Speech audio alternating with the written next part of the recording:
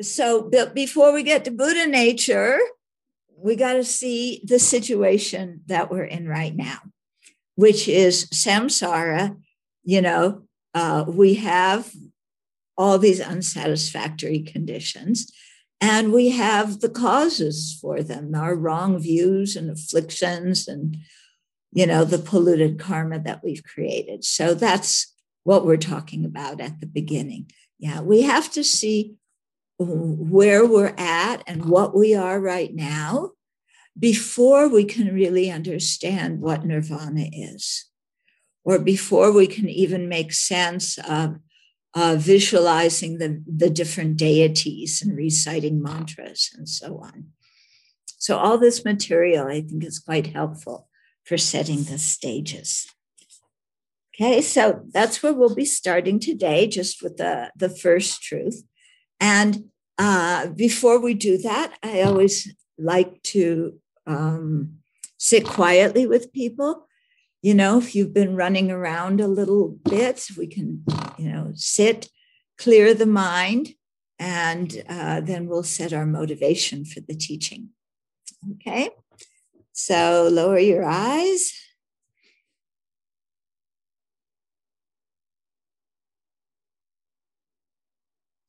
And become aware of your breath. Just the gentle flow of your breath in and out.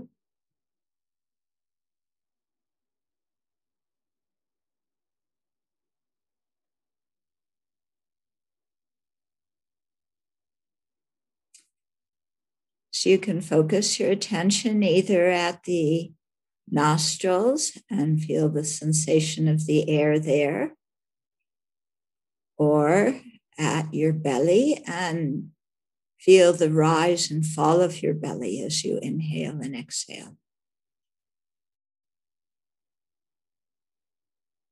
If you get distracted at some point, just notice that and bring your attention back home to the breath. We'll do that for a couple of minutes, let the mind settle.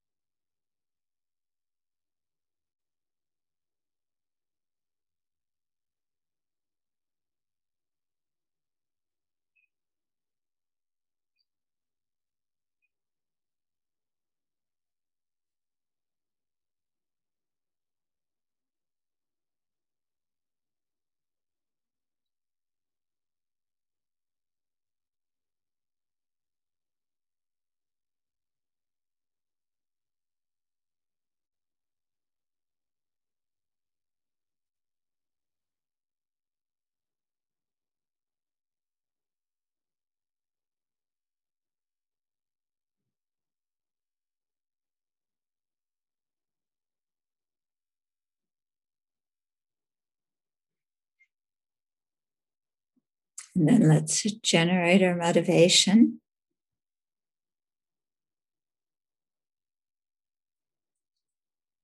And expand the mind and consider that right now at this very moment, although it's a comparatively small number of us who are together, that this universe is filled with countless sentient beings, each of whom is undergoing their own experience in samsara.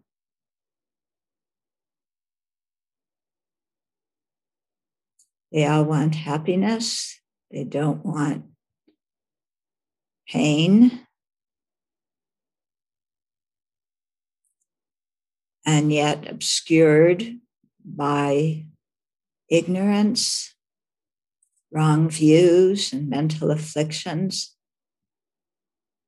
in their search for happiness, they fairly often, almost always, create the causes for pain and misery, or at least for continued rebirth in samsara.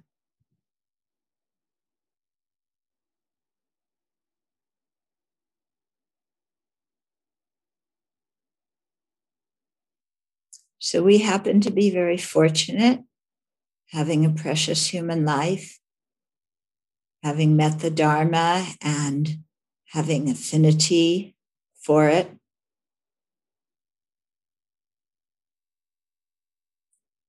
You deciding to use our time today to actually learn the Buddha's teachings and to put them into practice. So just having a mind with that kind of interest is already an incredible benefit. Plus, we have the circumstances to make use of that interest and actually learn and practice.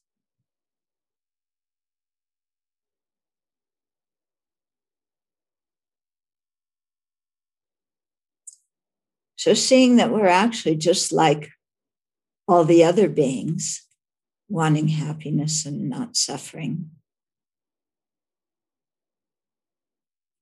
And yet, at least right now, we have this advantage of being able to learn and practice the Buddha's teachings. Then let's cultivate an attitude of love, wanting other beings to be happy, compassion, wanting them to be free of suffering. And take some responsibility for actualizing that and being of service and benefit to these countless beings.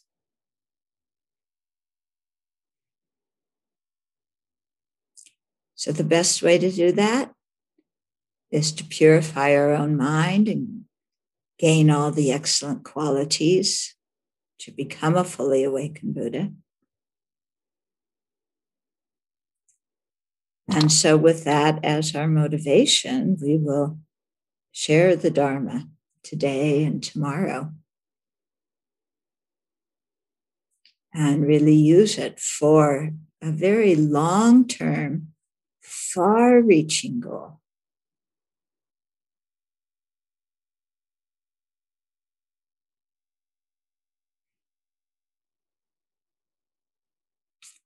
And then open your eyes and come out of your meditation.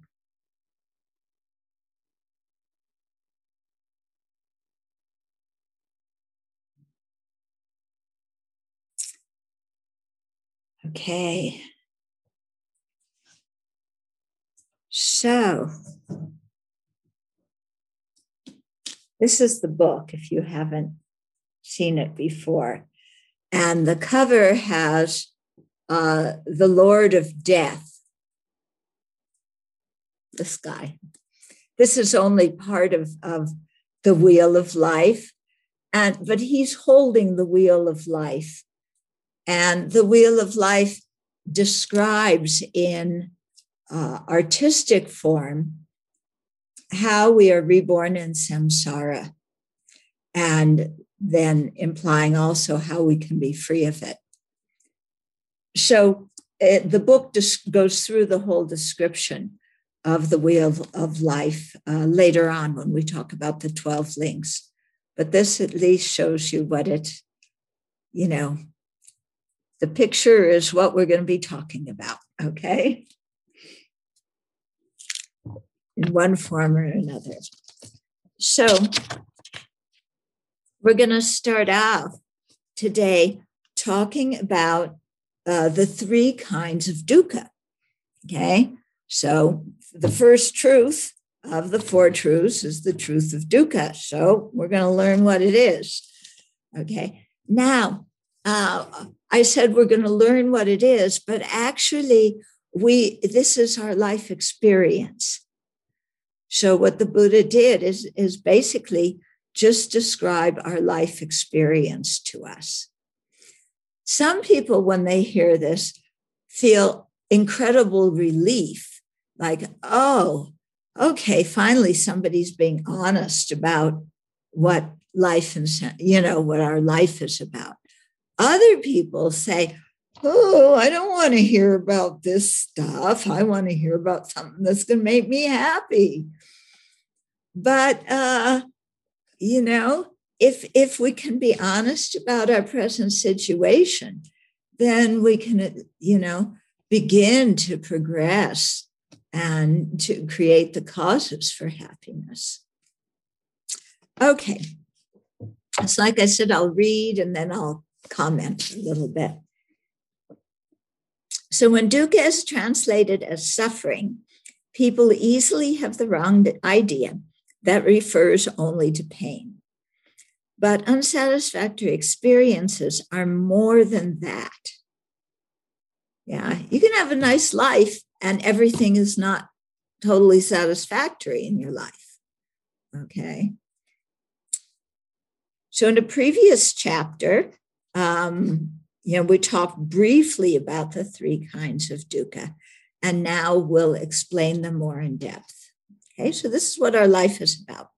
So there's three kinds of dukkha. The first one's called the dukkha of pain. And that is the manifest physical and mental pain that all sentient beings recognize as suffering and pain as undesirable. Okay, you don't need to be a Buddhist. You don't need to be a philosopher.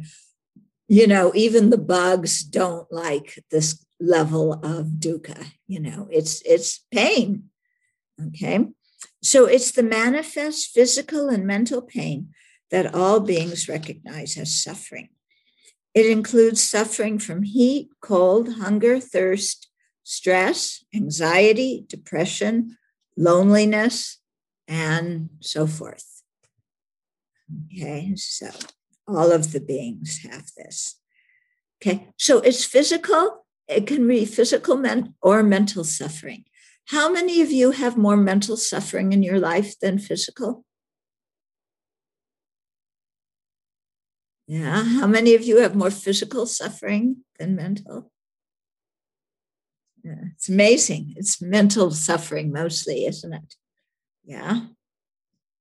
So physically, we have things very nice, and yet our mind is like miserable sometimes and dissatisfied and complaining and yeah. Okay. But the dukkha of pain, that's the first one. So the dukkha of change, this is the second one. So it's subtler and more difficult to identify. So it includes what worldly people call happiness. So why is the happiness we experience when we eat a good meal, hear music we like, or experience other sensual pleasures unsatisfactory? When you go out with your friends, when you have a good talk with somebody, or you have a nice dinner or see a good movie, why do we say that that's dukkha, that's unsatisfactory? We've been taught that that's pleasure and to have as much of it as we possibly can. Yeah. So why does Buddha say that's unsatisfactory? Well, if these pleasures were truly pleasurable, the more we did them, the happier we would be. In other words, these activities would continually bring increased pleasure the more we did them. However, that's not what happens. So if we keep eating, we feel ill. If food were really the cause of happiness, the more we ate, the happier we would be. Okay? When you start to eat, it's real happiness because the suffering of hunger goes down. But at the same time you're starting to eat, the suffering of being full starts from very small. And if you keep eating, pretty soon it's like, oh God, like these people who do these contests to see how many hot dogs they can eat. Ah, my God, what a way to torture yourself. Yeah. They want their name in the Guinness Book of Records for being able to eat the most hot dogs. And, and if eating hot dogs brought them real happiness, they wouldn't get a stomach ache afterwards, but afterwards they're like, destroyed by it. Okay. So jogging after a long day sitting at work initially feels wonderful. But after a while, we are tired and we want to sit down. And then we sit down. And after a while, we're restless sitting down and we want to go out jogging again, or at least take a walk. You know? When we're lonely, seeing a friend initially alleviates the feeling of isolation and makes us happy.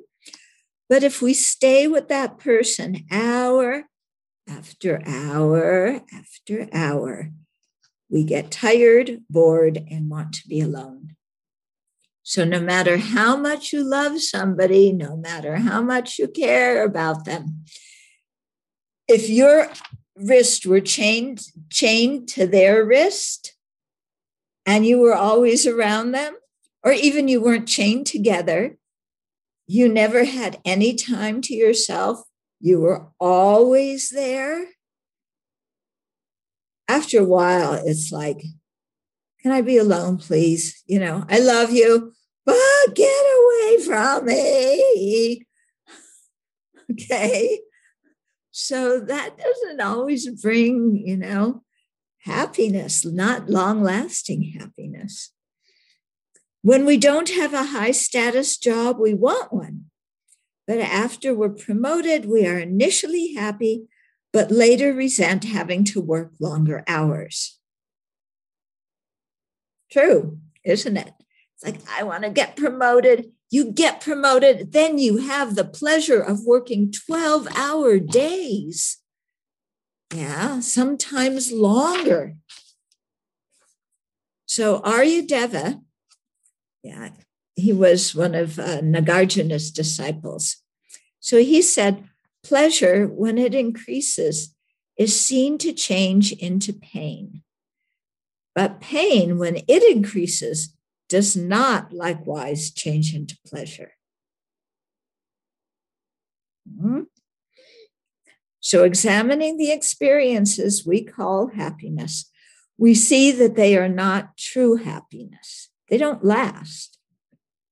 They feel good for a short while, and then they turn into overt discomfort or even pain. For this reason, they are unsatisfactory in nature, and the Buddha, with compassion, directs us towards a more satisfying joy, the peace of liberation and awakening. Okay, so what this kind of happiness, is we call it happiness because, like I was saying before, regarding eating, the suffering of hunger is there. When you start to eat, the suffering of hunger starts to decrease. At the same time, the suffering of being too full is increasing. So that's what that feeling of being too full we initially call pleasure, but it's not not pleasurable by nature, because if it were, we would keep feeling more and more of it. But actually, the more we eat, the more it changes into discomfort. Okay. So what we're getting at is that none of the things we usually grasp at for happiness are actually going to bring us any kind of lasting happiness and joy. Yeah. It's difficult to kind of say, yeah, that's really true, because we've been putting our whole life effort into getting this kind of happiness, constantly getting frustrated, disappointed, disillusioned, but still keeping on doing those things, looking for the thing that's going to bring the ultimate happiness, because we don't know of anything else. Yeah. And it's the Buddha who says, hey, you're running around seeking grade F happiness. And there's grade AAA happiness. It's called liberation or full awakening, Buddhahood, nirvana. Why don't you look for that kind of happiness instead of just going round and around, trying to get oil out of sand. It's not going to work. Okay, so that's the second kind. Then the third kind of dukkha is called the pervasive dukkha of conditioning. So that's even subtler and more difficult to identify. And it refers to our psychophysical aggregates. In other words, our bodies, and then the body is one aggregate called form. And then we have 4 mental aggregates: feelings, discriminations, miscellaneous factors, and consciousnesses. Okay, so the result of our previous samsaric rebirth, the result of the karma that we created before, is our aggregates, our body and mind that we get this life. Okay, and so the results of karma that we created before, but our present body and mind is also the basis for our present dukkha. And when that karma ripens, and as physical and mental pain that we experience in life, and then we react to that physical and mental pain with more afflictions, with more wrong views, we create more polluted karma, and then that creates the cause for more rebirth in samsara. So that's why it's called cyclic existence, okay?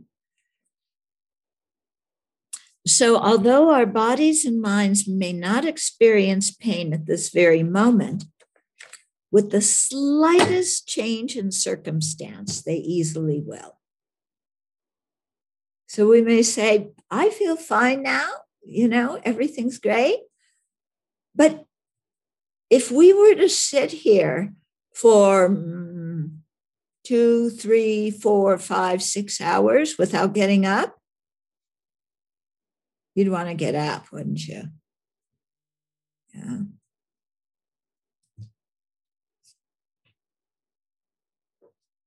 Okay. So our aggregates are very susceptible to the dukkha of pain and the dukkha of change. And by reacting to the pain and pleasure in this lifetime with afflictions such as attachment, anger, and confusion, we again create more karmic causes to take another samsaric rebirth, where we will again experience all 3 types of dukkha. Okay? So let's say, I want happiness. So I go out to eat and I order my favorite dish and the waiter brings it, but it's burnt. Okay? And it's completely, I don't want to eat it. So I get angry. Yeah. And I tell the waiter, this, go tell the cook you're totally incompetent, go make it again. We create a scene in the restaurant. Okay. The people we're with want to go like this because we're angry and creating a scene. And, eventually we get the food that we want, but, it just doesn't taste like it should because we're still quite angry. So we create that negative karma of harsh words, what we said to the cook and what we said to the waiter. Yeah. That karma can ripen in terms of another rebirth or in terms of what we experience in a future life. And then in that next rebirth or in that next experience, something else is wrong. Yeah. And then that time we get, it's like we get very greedy and, we want more, we want better, and we're unsatisfied. So we're just going to get more and more and more and more and more. And we start cheating people, and lying to get what we want. And in the process, this is in our next life of doing that, we're lying, we're cheating, we're creating more karma that will then throw another rebirth and influence what we experience in future rebirths. Okay? So these three kinds of dukkha are very much linked together. Yeah. Dharmakirti says, because they are the basis of faults or dukkha, and also because they are under the power of polluted causes, they are called dukkha. Okay. At present, we are under the illusion that happiness can be attained with this body, aren't we? Yeah. We cling to the hope that scientists will discover and root out the causes for depression, unhappiness, disease, substance abuse, aging, and death. We look to science, as if science is going to come up with a solution that, can prevent aging and death. Yeah, good luck. They have this science now of cryogenics where they freeze your whole body in the hope that they freeze your body now. So in the hope that in the future, the scientists will know how to make that body come alive again. But at least your body will be frozen until then. So people have their whole body frozen. I think Walt Disney did. Yeah. And then some people, it's really expensive. Yeah. Then some people just have their head frozen and, waiting for science to discover how to put you back together like Humpty Dumpty and make you live. But it's futile, isn't it? Yeah. While scientific endeavors have remedied much suffering, they cannot stop the basic causes of suffering because our body itself is unsatisfactory by nature. We have a body that experiences pain. That's the nature of the body, isn't it? Everybody's body is like that. We have a body that gets old, that eventually dies. That's just the nature of the body. Yeah. It doesn't take anything else acting upon it to make it get older. The body just naturally does that. Yeah. Okay, let's see. No matter how much a cook tries to slow the disintegration of rotten vegetables or covers them with delicious sauce, making a tasty dish out of them is impossible. Similarly, once we have taken a body and mind under the control of afflictions and karma, we are set up to experience dukkha. For this reason, our aggregates are considered unsatisfactory by their very nature. So our problem is that we don't accept that. Okay? The more we can accept what our body is and what our present mind is, then the less suffering we'll have from them.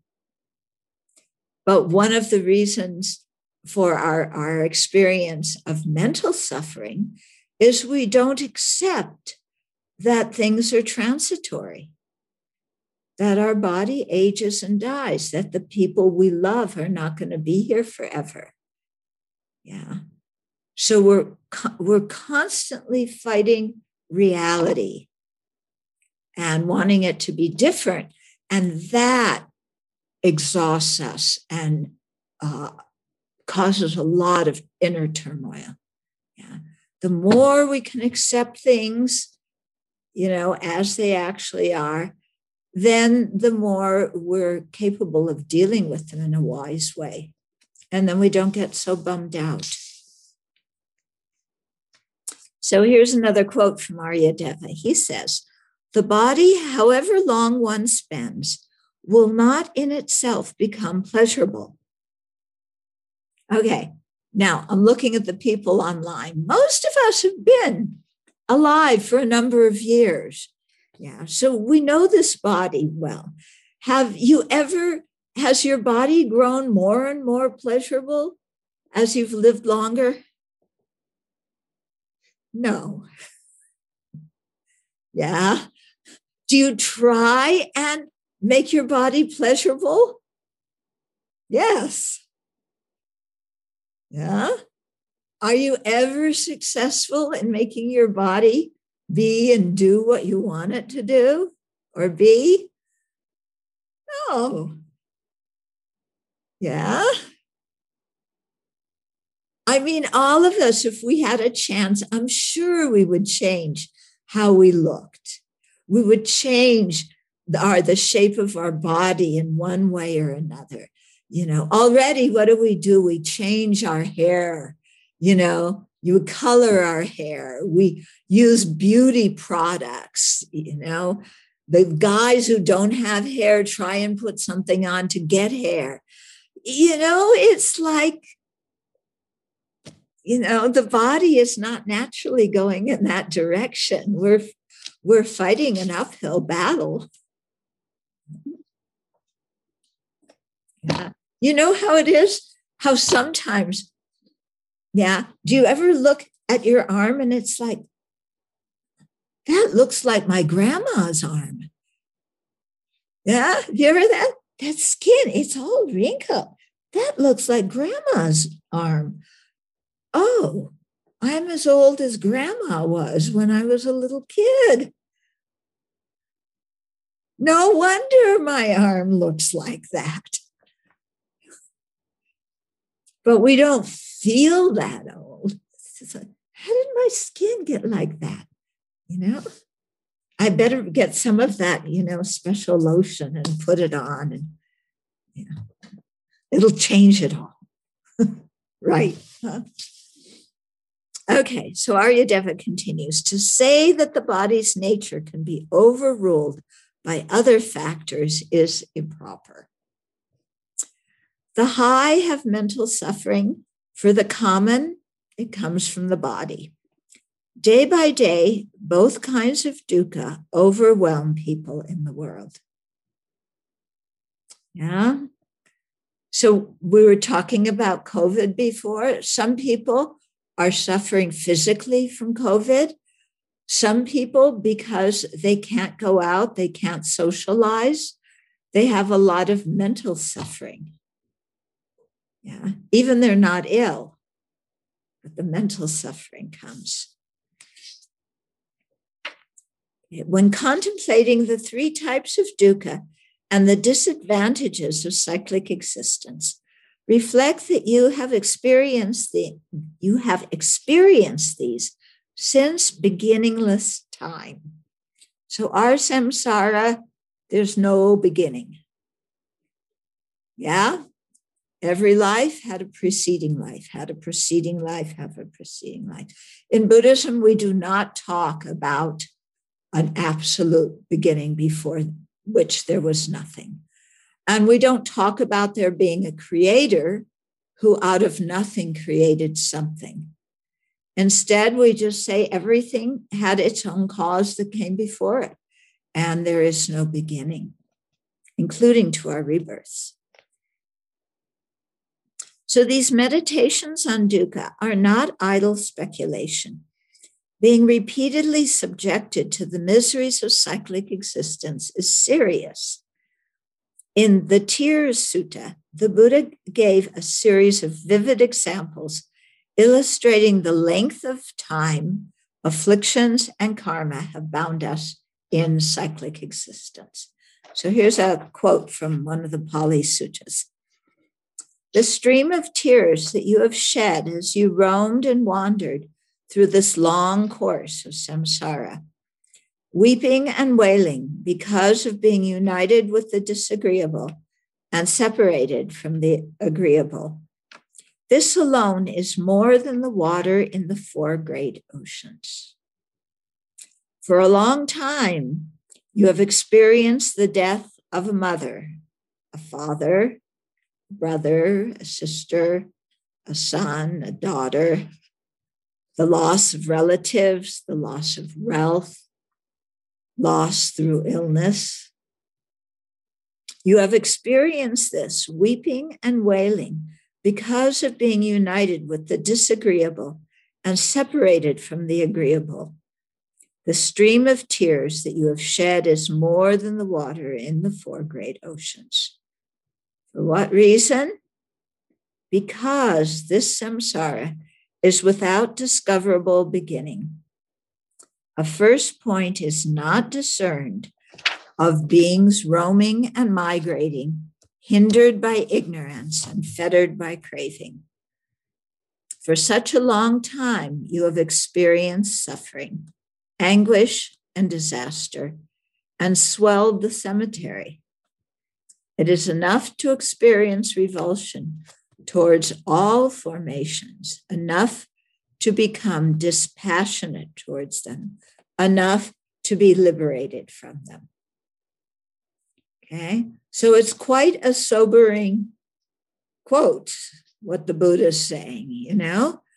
But like I said before, we have to clearly see our situation if we're going to be able to change it. It's like if you're imprisoned, yeah, but you look around and you say, this prison, you know, it's kind of cool, you know. They have concrete blocks and cement walkways and fluorescent lighting. And, you know, I have my own room in solitary confinement. It's not so bad here. If you look at prison that way, are you going to try and get out of it? No. Yeah, if you think prison is a pleasure palace, you're going to be content in it. So that's why the Buddha talks to us in this way, so that we can actually see what our samsara is about, so that we will want to be free of it and, you know, create the causes for a lasting kind of peace and happiness. Yeah, the Buddha does not teach us this so that we can become sad and miserable and full of despair. We can do that all by ourselves. Buddha doesn't need to teach us how to be sad and full of despair. Yeah, Buddha is teaching us this so that he can point us on the way to the actual freedom and peace that comes through spiritual realizations. While such a message may initially be unpleasant to hear, the Buddha says it with compassion so that we can act now while we have the opportunity to remedy the situation and free ourselves from such misery. So I have to introduce you to my roommate who just walked across the screen. This is Maitri. She's named after Maitreya Buddha. Okay. And she'll occasionally walk across. You'll see her tail. Okay.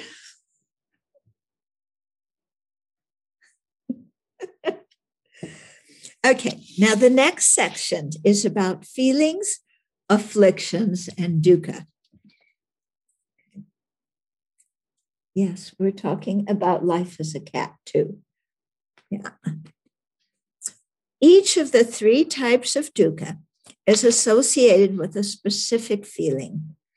The dukkha of pain with painful feelings.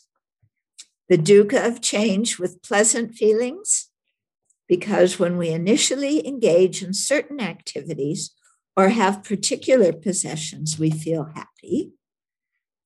And the pervasive dukkha of conditioning is associated with neutral feelings, because all beings in samsara experience this dukkha even when they are not actively feeling pain or pleasure. So we will explore this more in the practice of the 4 establishments of mindfulness, which come in volume 4, the next book. Okay. So these feelings in turn prompt afflictions.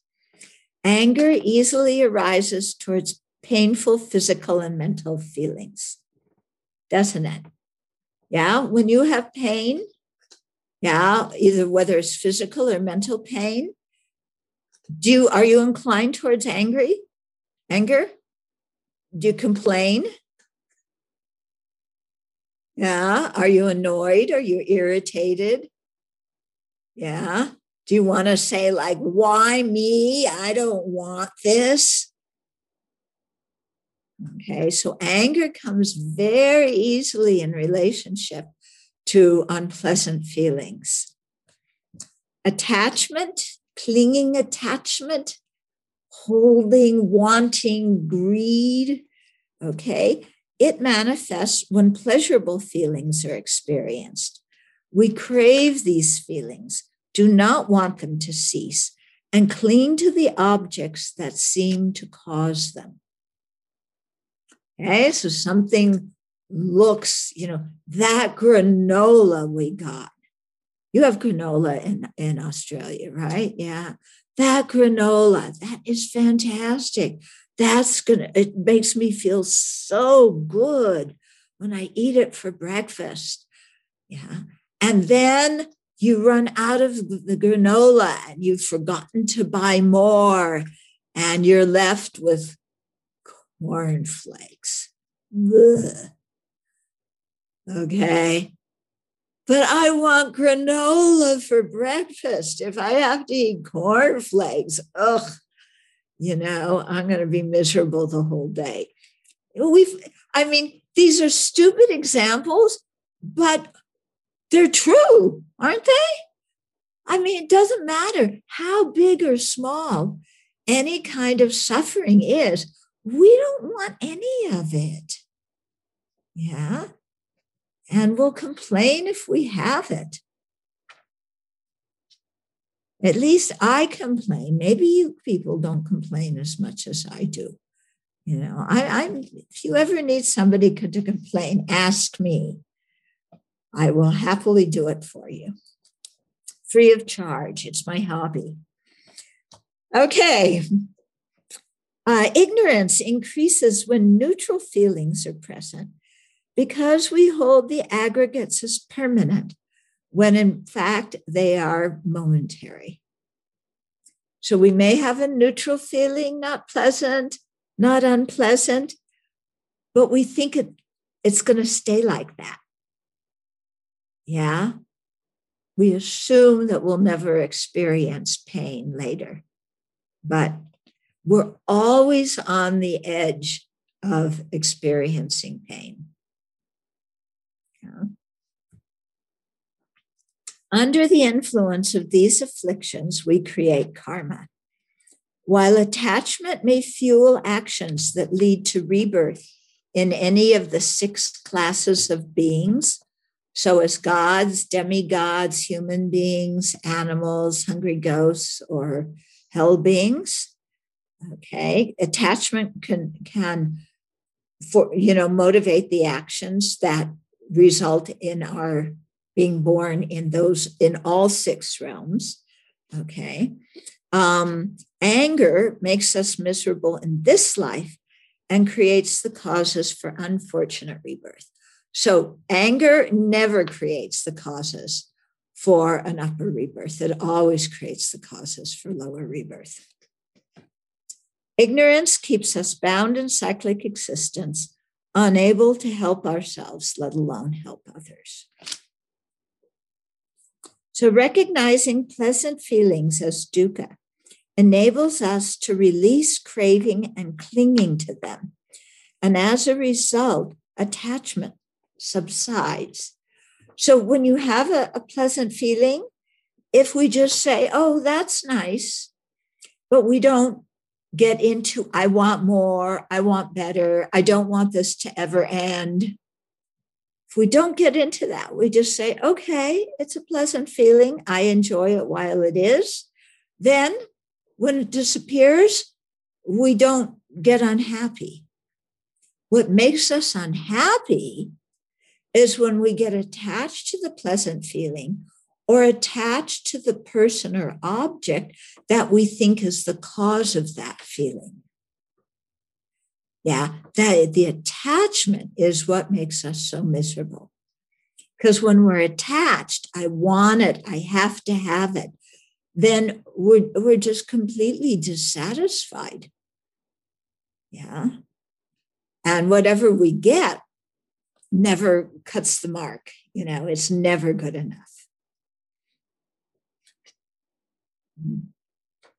Accepting that by nature our bodies are unsatisfactory makes it easier to avoid anger or anxiety with respect to painful feelings. So when we just accept, this body is made of flesh and bones, it can experience pain. Why am I so surprised when it experiences pain? Yeah. Why am I so surprised when it gets sick? Why do we say, why me? Yeah. One of my friends just got cancer, and he's saying, well, why shouldn't it be me? Yeah, he's a Dharma practitioner. So he's able to say, why shouldn't it be me who gets cancer? Instead of why me, as if the universe is unjust. So when there comes an acceptance of our situation, then we suffer much less. We still deal with the situation. It doesn't mean we just, let our health go down the drain. We deal with it. But when we're not attached, we don't experience so much unhappiness.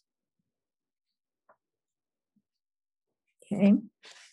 Seeing that neutral feelings are transient in nature diminishes ignorance. In this way, although the three feelings may arise, we stop responding to them with attachment, anger, and ignorance, thus reducing the karma created by afflictions, or should I say, reducing the afflictions that create more polluted karma. Okay. So I'll give you just a personal example.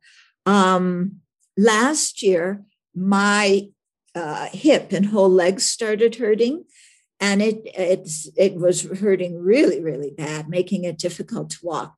And it took several months before the doctor said, "Oh, this looks like arthritis." Okay. And so I had a hip replacement surgery. And before the surgery, they did these classes, to tell us about what was going to happen. And so the person who did the class said, after you have the surgery, you're going to experience pain. They'll give you painkillers, but you will experience pain. And if you want to recover and really learn to walk well again and get all your other functions back again, you're going to have to exercise, and, you'll have to deal with the pain. So I was warned. I was prepared for it. Okay. Then after the surgery, yes, there was pain. Yeah. And, it was very interesting. I had never experienced pain like this before.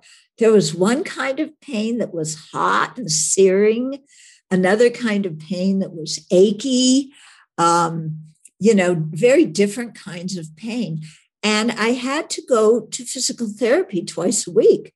And I had to do the exercises at home, even when in between.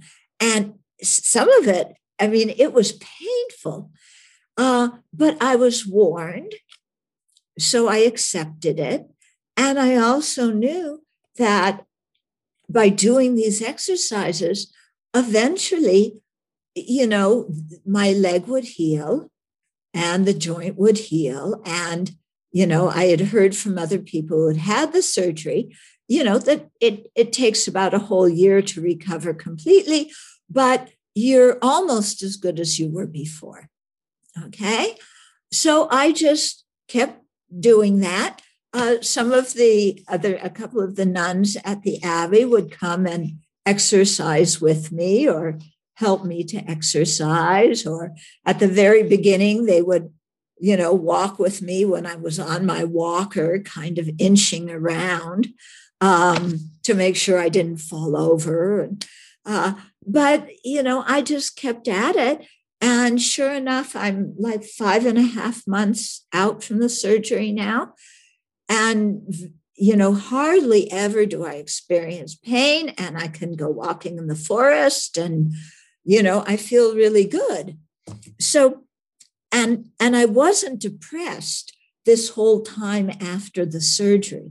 Instead, I just focused on the kindness of the surgeon, the physical therapist, the nurses, the friends at the Abbey who took care of me.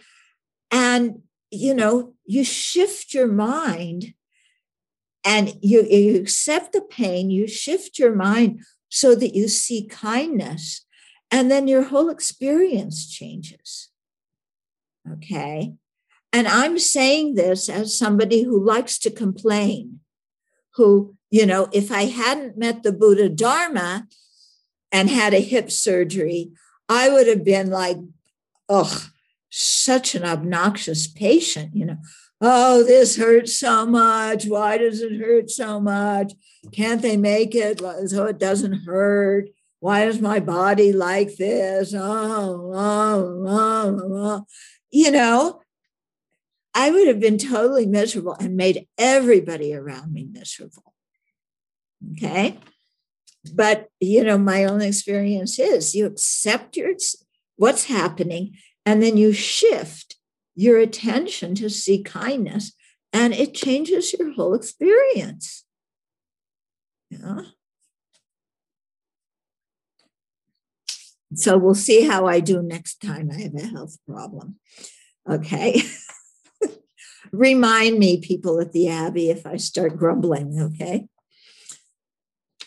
Okay. So next in the book is a reflection. So the reflections, they're spaced throughout the book. So they work as good points for doing analytic meditation or for doing contemplation. Okay.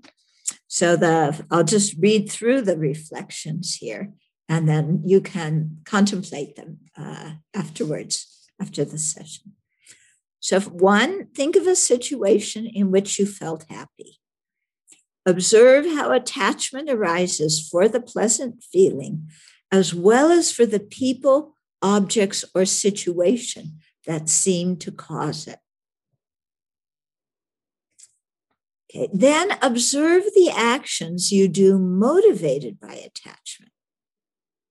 How do they cause problems in this life? When you're seeking to hang on to whatever it is that caused you pleasure, or to get more of it. How do those actions create karma for suffering in future lives? And think of the kind of rebirth those actions could propel. Then 3, contemplate the pleasant feelings are unsatisfactory in nature because they do not last and degenerate into pain if we keep doing the action over time. After contemplating the disadvantages of the dukkha of change, observe your attachment subside. Okay? As you let go of seeking happiness from things that are impermanent, your attachment subsides. And as your mind becomes more balanced, just enjoy that peaceful feeling from having a mind that isn't clutching and clinging and wanting and craving and dissatisfied. Yeah. It's really a relief. And then 4, while this peace is not the tranquility of nirvana, it does give us knowledge that relinquishing attachment at any level makes the mind more peaceful. So when we're unhappy and we want something, we think the problem is that we don't have the object we want, or we're not with the person we want to be with, or that person doesn't want to be with us, or whatever it is, okay? Actually, that's not the cause of the misery. The actual cause of the misery is our clinging attachment to that person, to that object, to that situation, such that we don't want to be separated. We want more, and we can't get more. We don't want to be separated, but the situation's impermanent by its very nature. Okay? So the problem is always the affliction. And if we can work with the affliction, the disturbing emotion in our own mind, then we can really find a way to be more peaceful in this life and not create so much negative karma for future lives. Okay, now the next section is called the 6 disadvantages of cyclic existence. So if you like lists, we just did the 3 kinds of dukkha. This is the 6 disadvantages of cyclic existence. Next comes the 8 unsatisfactory conditions. They have lots of lists here, but it's quite helpful. So not only is samsara unsatisfactory in nature, it is also bereft of advantages. Nagarjuna's letter to a friend speaks of 6 disadvantages of samsara. Okay, so as we go through these, think in terms of your own life, if this applies to your life experience. Okay, so the first disadvantage, there is no security or certainty.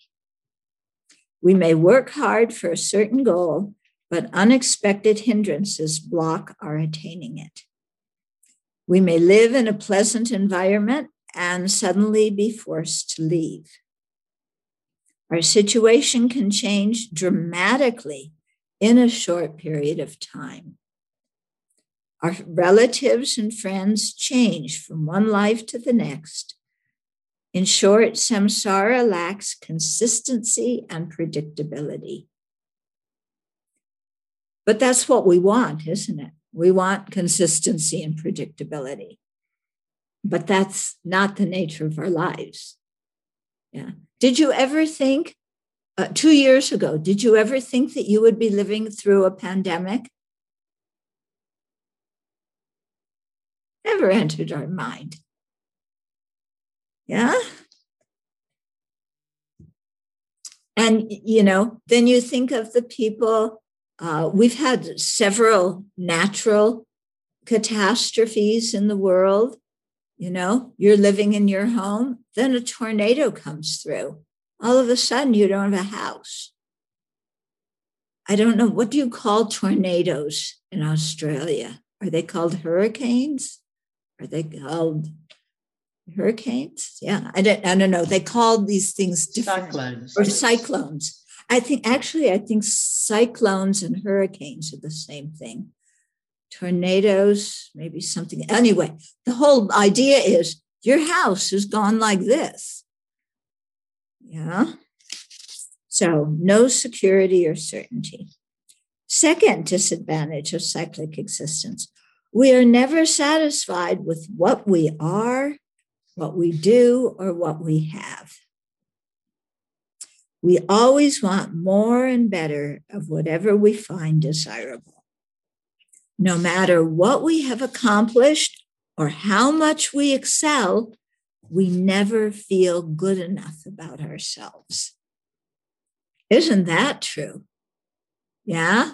You work hard, you really try your best, You even have success and people congratulate you, but you still don't feel like you did enough. You still don't feel like you're good enough. Yeah. Constant dissatisfaction with ourselves. Third disadvantage is we die repeatedly, each time leaving behind everything and everyone we know. Everything we work so hard for during our life cannot come with us to the next life.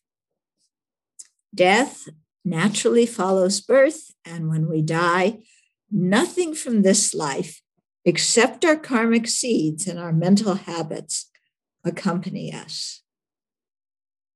So while we're alive, we work very hard to get a home, to get nice furnishings, to have a family, to have a vehicle, to have maybe a summer home, or at least to go on vacation to nice places.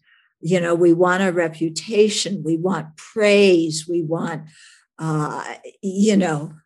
people to love us, people to like us. We want to be renowned for being a good person or a kind person or talented in a specific way.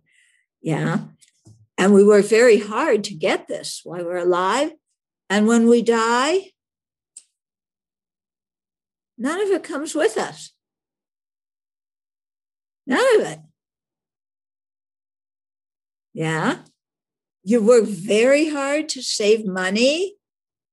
And when you die, you go on and your money doesn't come with you. In fact, your relatives fight over it. It sounds funny, but it's true. It's really true. Yeah.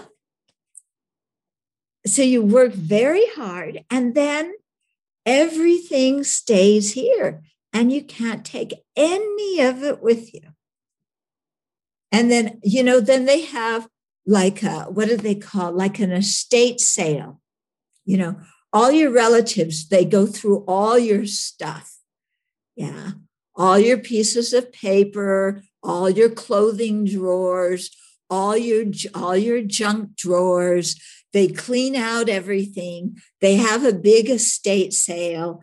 Other people come and rummage through everything. And there are your objects, your cherished objects that have so much sentimental value for you. Of course, you're dead, so who cares about them when you're dead? But they have so much sentimental value, and they're at least worth $1 million because they remind you of your grandma and the time your whole family was harmonious, and da-da-da-da-da. And now people are sitting bargaining over them, saying, you're charging so much for this piece of junk? I'll give you $3 at most. And you're going, oh, but this is, this was the little tinsel from the Christmas tree, when I was 5 years old. And, this is the wedding picture of my great, great, great, great grandmother. And, and none of these people value that stuff like we do. To them, it's just junk. It's true, isn't it? Yeah. And they're all going to go through our stuff and like, well, you're saving this and you have this. What person are you? You're a pack rat. Yeah.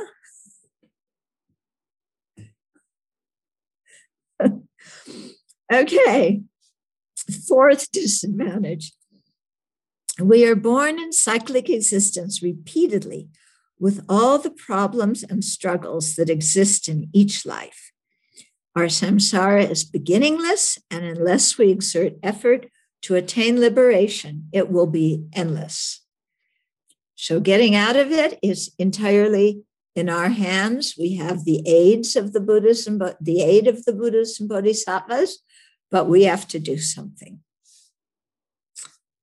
Fifth disadvantage, we repeatedly change status from superior to inferior and vice versa. In one life, we may change social position, health, financial status, relationships, and so on.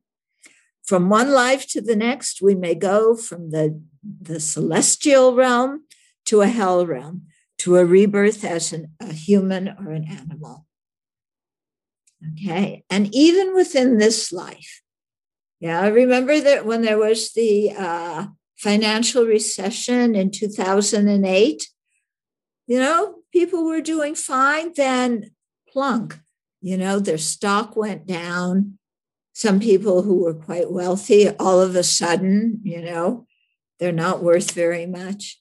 Things changed, very, very quickly. And we go up and down. Even at your job, you're at one job and everybody thinks you're so intelligent and so creative, and you're just smart as all get out. And then you go to another place and the people are saying, you don't seem to know very much at all. Sit down and let me teach you. So, no consistent status. And then the sixth disadvantage, we experience suffering alone. Others cannot experience it for us, no matter how much they love us. We are born alone and we die alone. Our feelings are felt by ourselves alone. While we may be inseparable from certain people during our lives, at death, separation is guaranteed. Unavoidable. So the Buddha did not point these disadvantages out so that we would become depressed. Rather, with compassion, he asked us to look closely at our experiences in cyclic existence and to see them for what they are.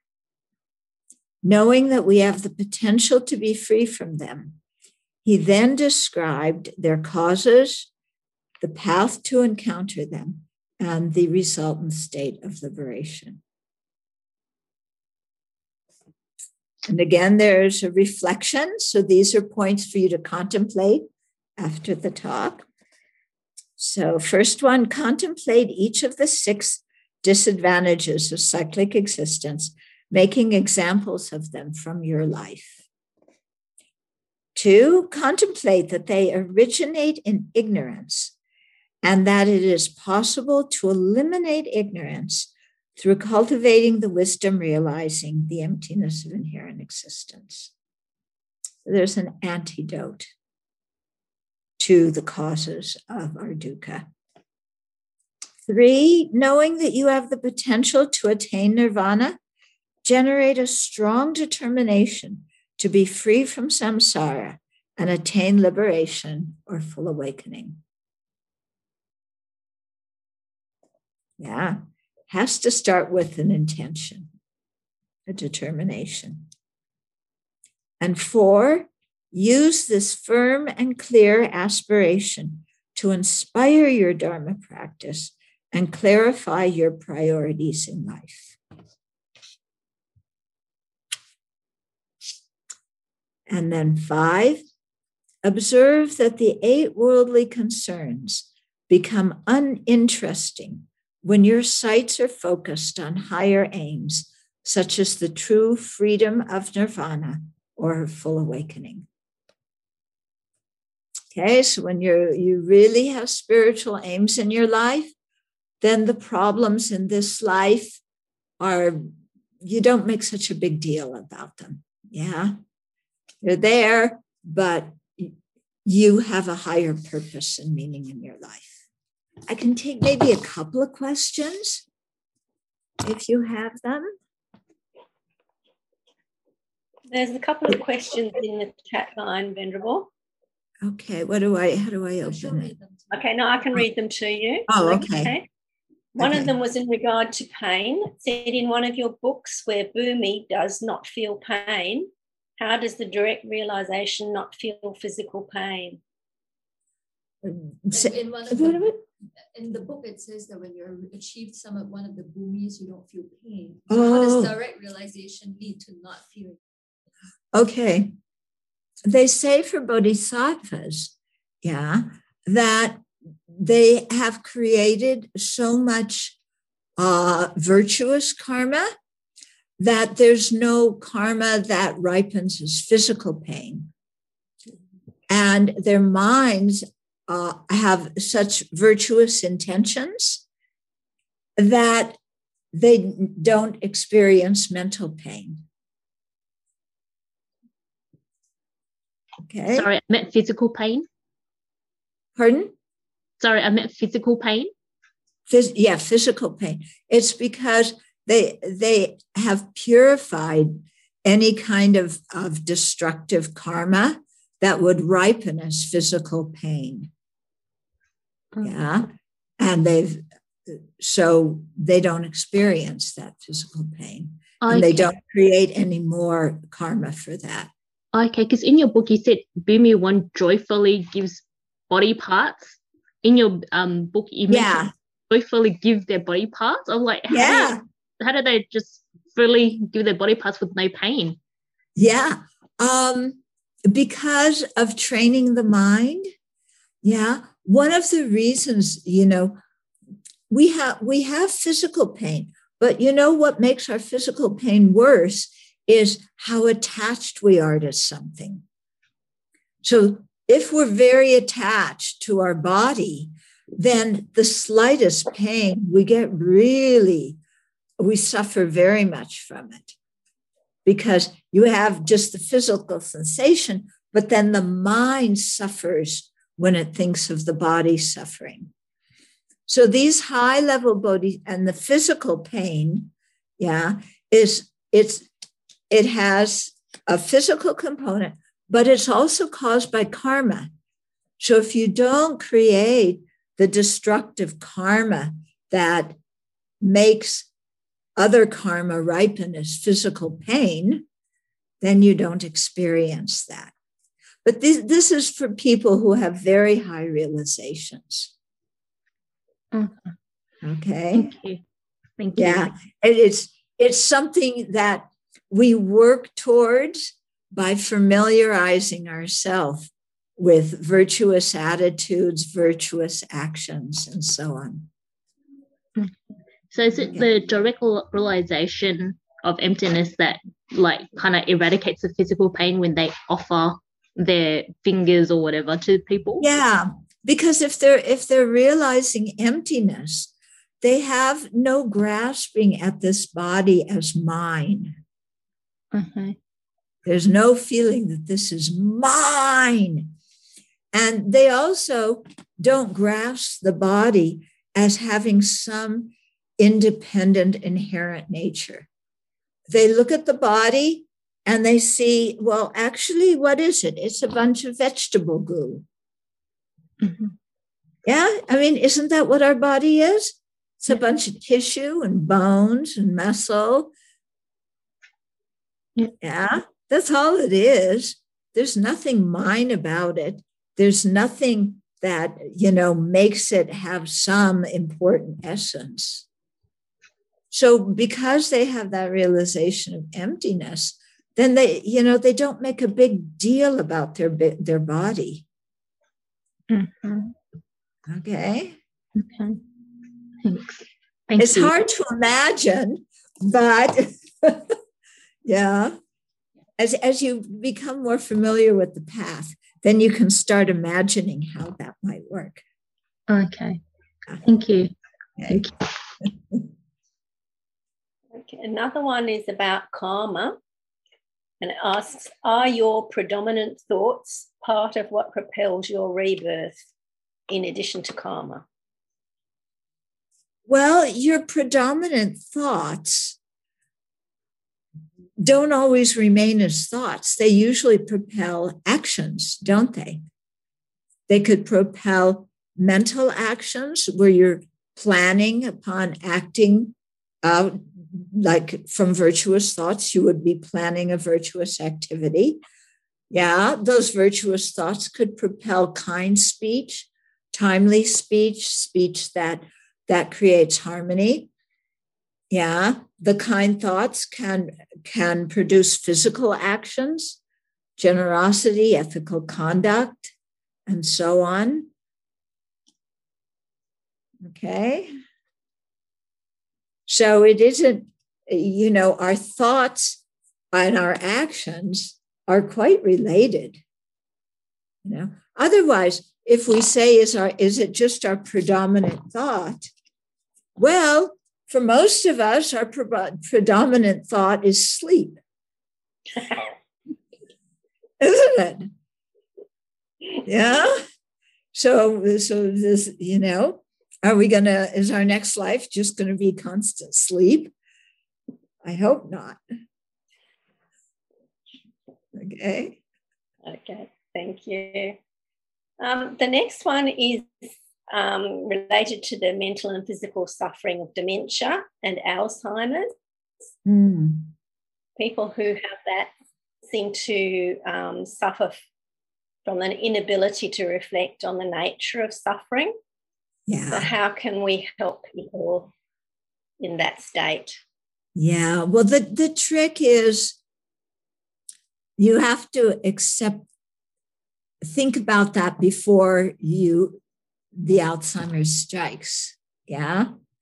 You have to kind of set your motivation. If I start getting demented or Alzheimer's, at least I want to be a kind person. Yeah, you can still be a kind person with Alzheimer's, can't you? Yeah. So you set an intention like that. And you say, and they say that some of the scariest part for people with Alzheimer's is when they're just getting it, when they realize that their mind is not functioning properly. But after it progresses for a while, they forget that and they're just in their new reality. But I think if we familiarize ourselves with a kind attitude, then, habits matter. One of my friends, his mother had, I think she had Alzheimer's. It wasn't just dementia. And he was telling me that she would go around the old folks' home. If he would come and visit her and bring her some sweets, she would immediately get up and go share the sweets with all of her neighbors. And she would look out for all the other people and make sure they're comfortable and, pat their back. And he said, she was just this kind of person who looked out for others before she got Alzheimer's, and that habit just continued on later. Yeah. So what would you suggest for people who, like, if I don't have Alzheimer's, but I want to help somebody who does, perhaps? Well, the thing that I learned, at least from dealing with my dad, is you just go into their reality. And if they're talking in symbols, I had the most amazing conversation with my dad when we were talking in symbols for things, You just join. You don't say, "Oh, that you're that's not true. You're just dreaming that up. Forget that." You just join in the conversation and somehow, use the conversation to talk about something, virtuous or something positive that encourages them. Mm-hmm. Okay. Yeah.